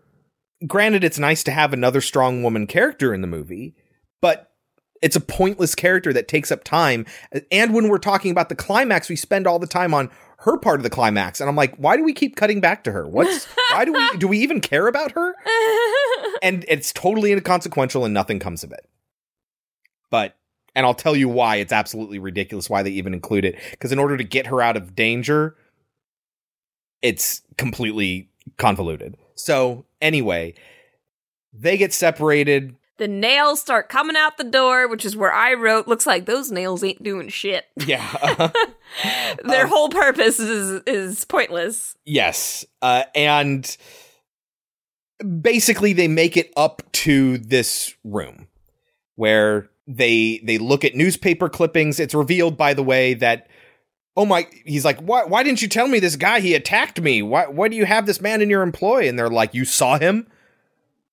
He's like, yeah, I saw him. He attacked me. He ain't real. That's the ghost. Did he look like this? And they're like, yeah, that's him. That dude died right after the Civil War. He is dead. You've been talking to a dead man. Mrs. Winchester, there is a man in your employ who has clearly lost his mind. That's him. You saw him. You spoke with him. Well, yes, I spoke with him just now. The man threatened you. Read it. Read the paper. Corporal Benjamin Joseph Block was killed during a siege at the Winchester Repeating Arms General Office. That's impossible. This newspaper is 20 years old. Price is like, oh, shit. And they tell the story. They tell the story about what happened to this man, Benjamin Block. Oh my God, is his backstory dumb as shit. Like, this infuriated me. I was like, what is this motivation? This movie is bullshit. They're trying to tie it into her psychosis. So, he was a soldier in the Civil War. He fought for the Secessionist South. He also fought along with his brothers. Now, all of his brothers died. The explanation being is that the North... Oh, is the explanation that they're in war? Yes. Is that the explanation?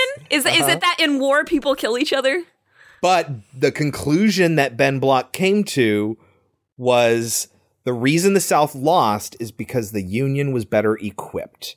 They were faster killing machines because they had faster killing machines. Is that also that one side has to win? Yes. Is that what happens in a war? In the form, well, not all the time. In the form of Winchester rifles.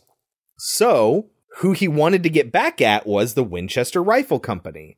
So he comes into the Winchester Rifle Company one day wearing a burlap sack over his head like we see the kid wearing a bunch whenever he's possessed, and unloads on tons of people. And he makes it into this display room like the one that they have here, and he's sitting there with a gun, and then all the police and guards and shit like that come in and they just light him up, and he dies. And that's how he died. He was a restless spirit. He killed a bunch of people. He is murderous and vengeful. But, like, he fought in the Civil War. And he decided that the thing to do was to kill innocent people at the company that made the rifles? They could have written anything. But they needed to connect it to her guilt over the rifles. So he needs to blame the rifles. And he's coming and killing anyone still left from the Winchester family. That's why he's coming after them. And so he attacks them. And they're up in this attic room, what's on the other side of that ceiling that the stairs led to. And there's a huge earthquake. Now, this is the earthquake of 1906. It absolutely decimated this property. It was 7 stories. After this earthquake, it never got higher than 4. So it destroyed the property. According to the History Channel at history.com, this earthquake killed 3,000 people, destroyed more than 28,000 buildings.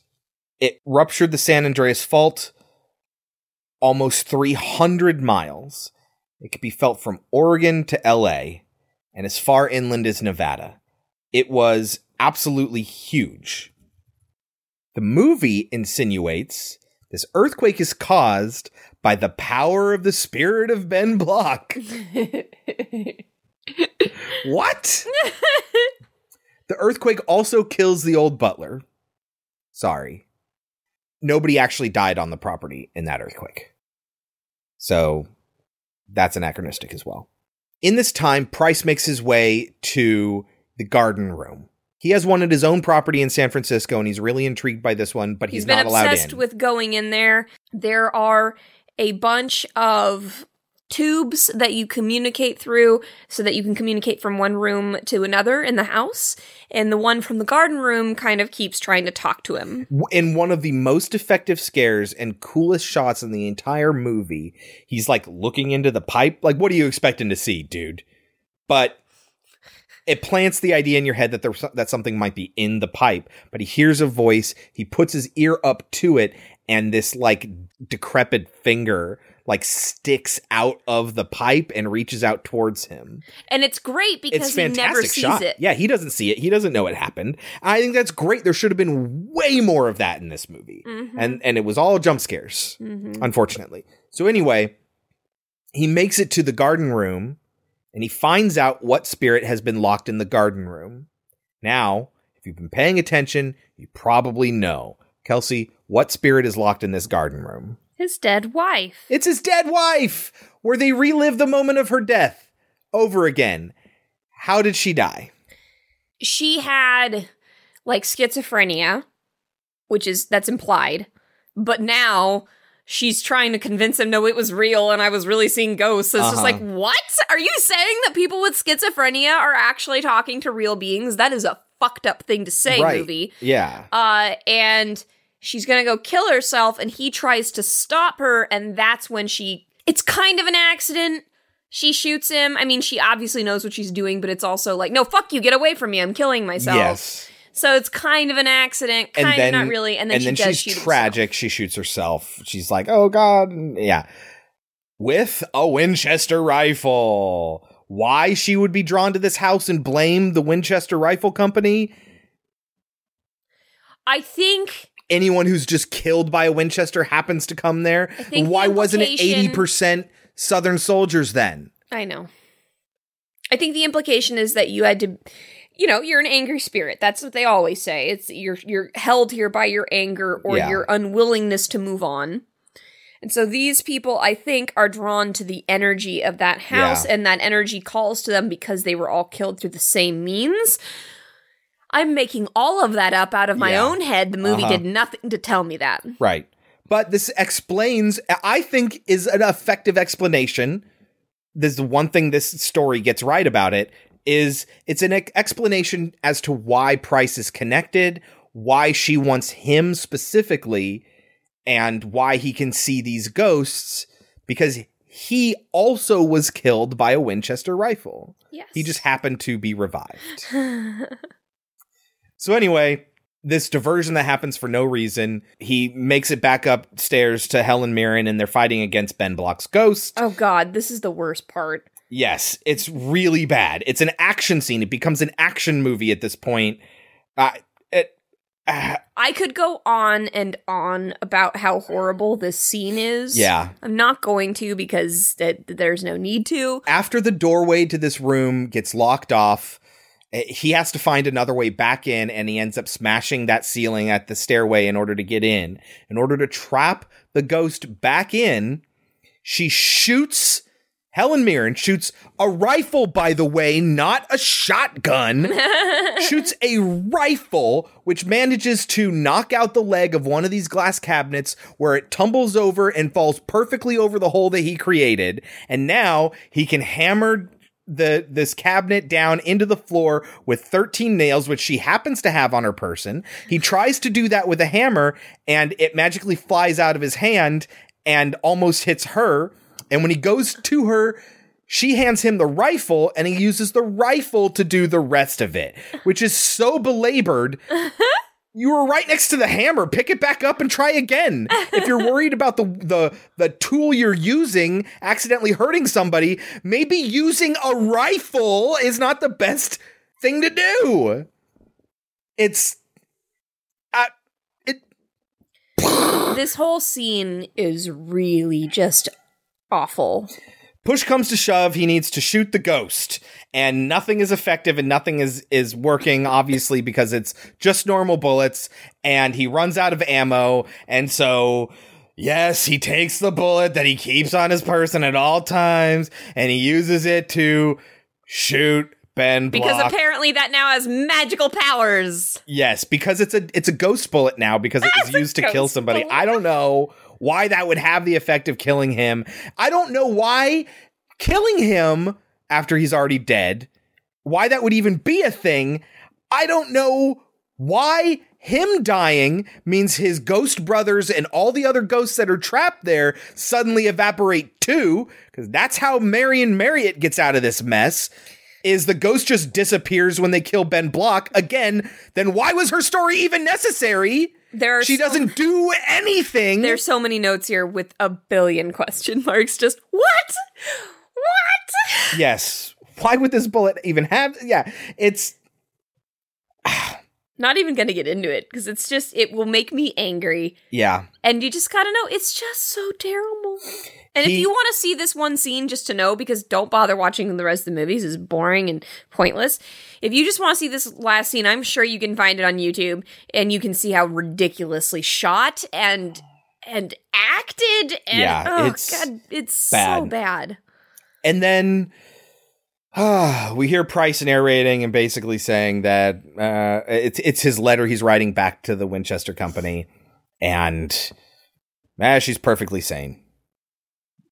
That's the end of movie. Whoop-de-doo. She ended up living for several more years. This movie. It starts out so well. Starts out pretty solid. What are your lightning round thoughts about it? Let's, no lightning round stuff? I have a few things. I think they could have made the Ben Block reveal cooler by incorporating him more throughout the movie. This is what the movie says at the end. The 1906 San Francisco earthquake was the most destructive and deadly earthquake in American history.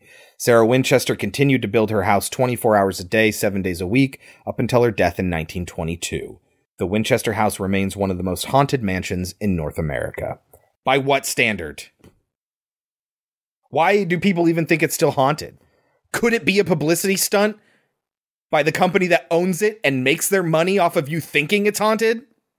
Could it be Satan? Maybe? I don't know.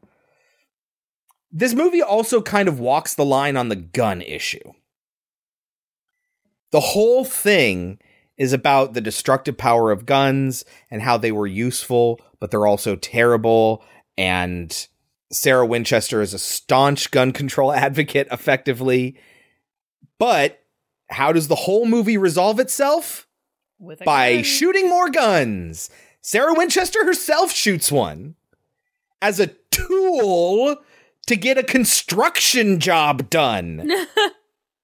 It's like the movie was scared of offending, like, Second Amendment rights activists, right? Like, it just walks this line and it falls over every side of it. Pick a side. If you want to be like, this is a cool gun movie, go right ahead. I fucking love the John Wick series. One way more than number two. Let's be honest. The first John Wick movie is fucking awesome. And there's tons and tons of guns in it. I love it. There's guns in the Halloween franchise, especially the new one. Like, I'm fine with a movie being like, look at all of our cool guns.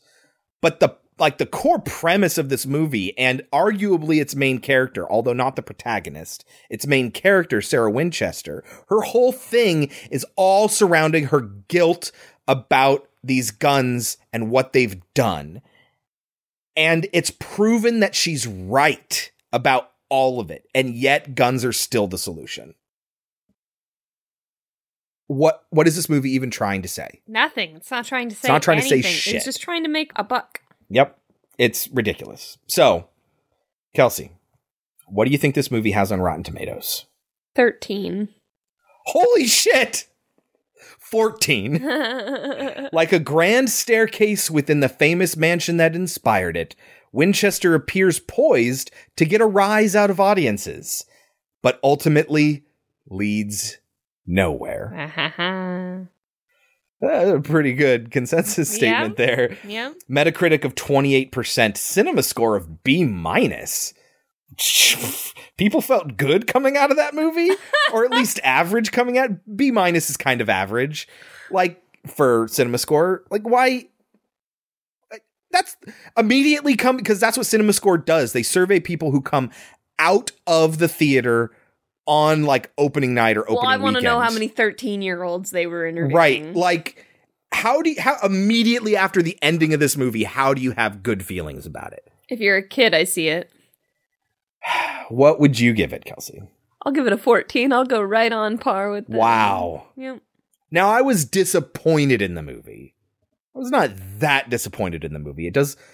The first third is really interesting, and you're like... it's not interesting. It's fine. No, but it's like, oh, this movie might not be so bad. Right, and that's only because of how bad we were told it was, Right. and then it got worse. Listen, I'm not going to give it a 50 or anything like that. I'll give it a 20. Okay.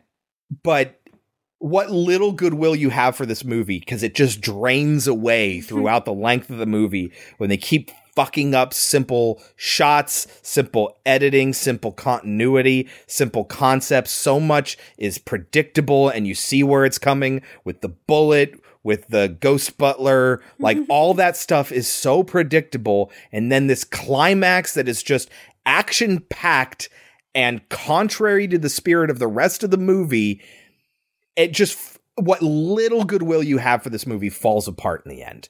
And I can't give it higher than a 20. And I mean, this is coming from me, and I love haunted house movies. Yeah, she really does. And we had 2 haunted house movies this one. We go from The Legend of Hell House, which you gave a 79 and I gave an 80, to Winchester, which you gave a 14 and I gave a 20. Sorry, Chloe.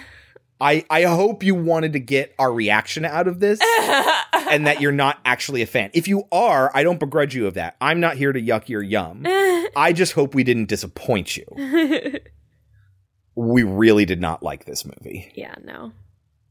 And if you were expecting us to not like this movie, I hope you got what you wanted.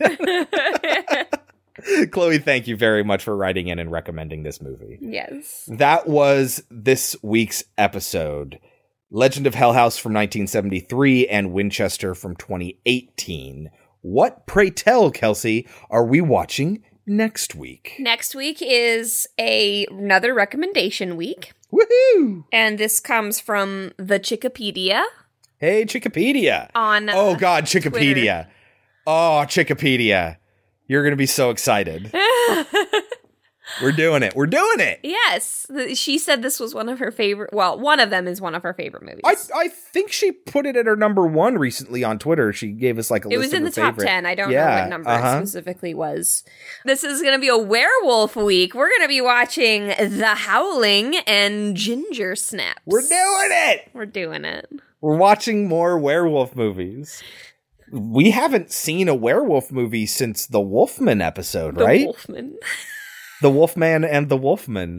And then before that, American Werewolf in London, which was like our second episode. Mm-hmm. So, man, I'm excited to get back into wolf stories. Yes. The Howling Witch is... the one with the mom from E.T. Yes. What's that werewolf movie with E.T.'s mom in it? The Howling, horror, straight ahead. It is. It's a famous series that I don't think a lot of people have seen. You've just heard of it. And there's tons of them. And they, if you read like the subtitles and their plots and stuff like that, whoa boy, does this go places. The second one is called The Howling 2, Your Sister is a Werewolf. That gives you any indication where these movies go.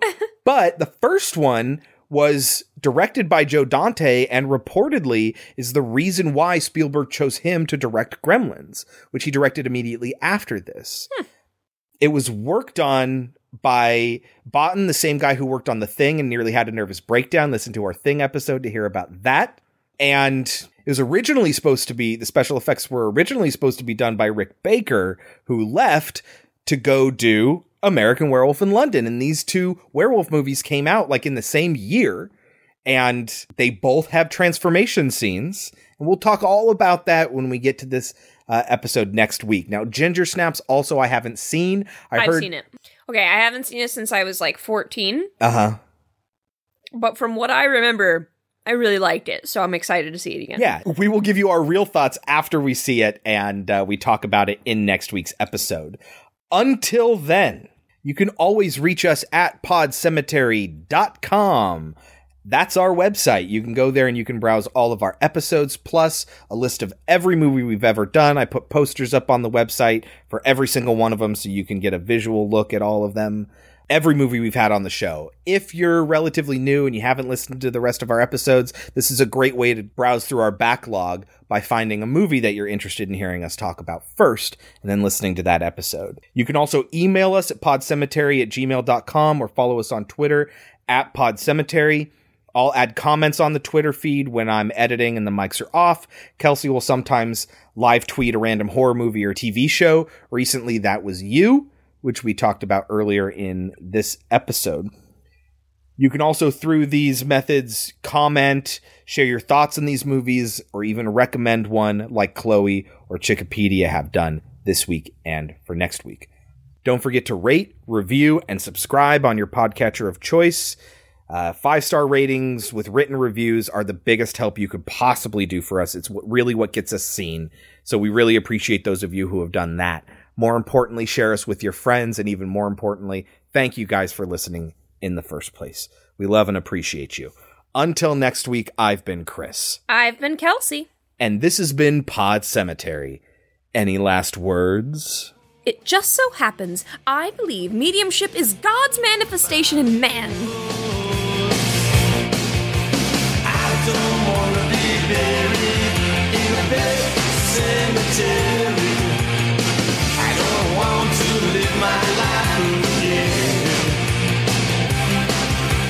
I don't want to be buried in a big cemetery.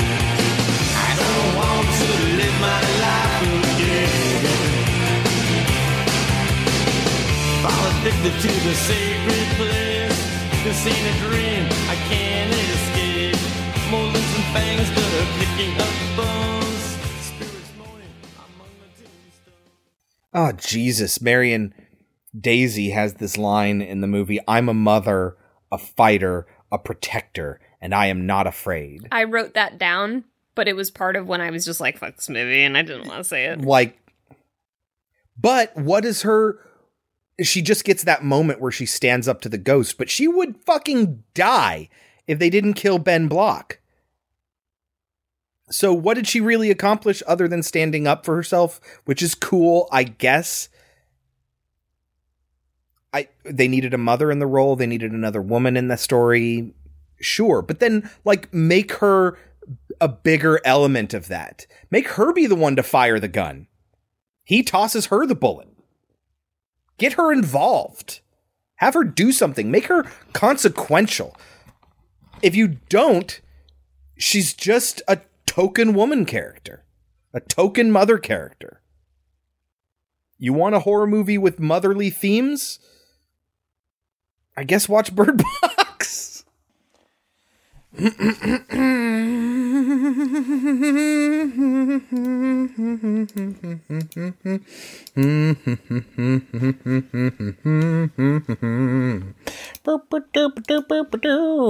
realize I don't have the plot synopsis, and this one's very long. I'm not going to read that one.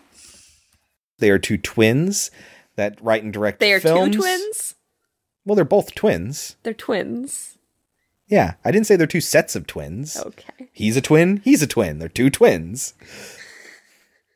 And you're a twin. And you're a twin. You're a twin. You get a twin, and you get a twin. And Eric Prince had been around. Had been wandering around because he couldn't sleep. Yeah, Price. Eric Prince. He's the Blackwater guy. Oh, fuck. Eric Price. And he decided that the thing to do was to kill innocent people in the rifle company? Rifle company is a confusing term. That's a real military term. At the company that made the rifles? He has one of himself what do you call that? It's a communication thing where you talk through the tubes. Yeah, communication system where you talk through tubes. Okay.